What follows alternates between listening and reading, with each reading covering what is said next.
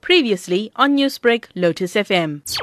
Trump previously offered to mediate on Kashmir, but it was declined by Indian Prime Minister Narendra Modi as they met in France yesterday. Indian diplomat Vivek Kaju felt it was time for celebrations. The question is, what did the Indian Prime Minister say? In the presence of the American President, the Indian Prime Minister made it very clear that there was no question of India accepting mediation or intervention in any matter relating to Pakistan and from any country. And I think that is what needs to be our focus. Beware of Trump, warned former Ambassador Neelam Deo as the US President added he was there should Pakistan and India need him. This is a mercurial president. He shifts his position from day to day on Afghanistan. It has moved from immediate withdrawal to whole withdrawal.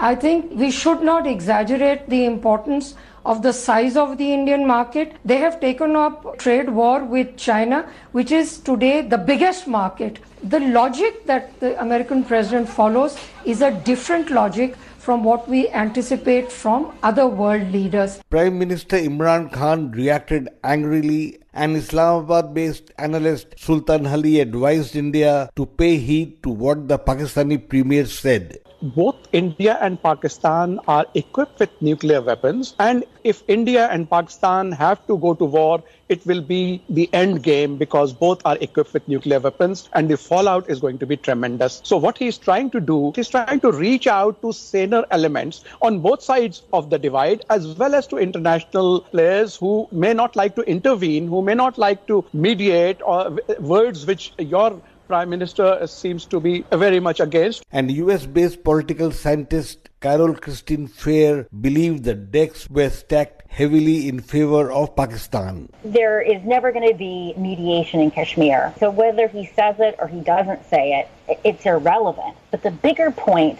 is this. Between now and 2020, Pakistan holds the trump card. Trump wants out of Afghanistan. This has been one of his election promises. And the one thing that he said in Washington, D.C. was that he said that Pakistan is the key to extricating the United States from Afghanistan. Now, you tie this with Imran Khan brandishing nuclear threats. Others fear Kashmir has turned into cannon fodder. Its 8 million people remain prisoners of a curfew imposed by India on August 5th, and a communication blackout has cut them off from rest of the world. For Newsbreak, this is Rana Sen reporting from New Delhi.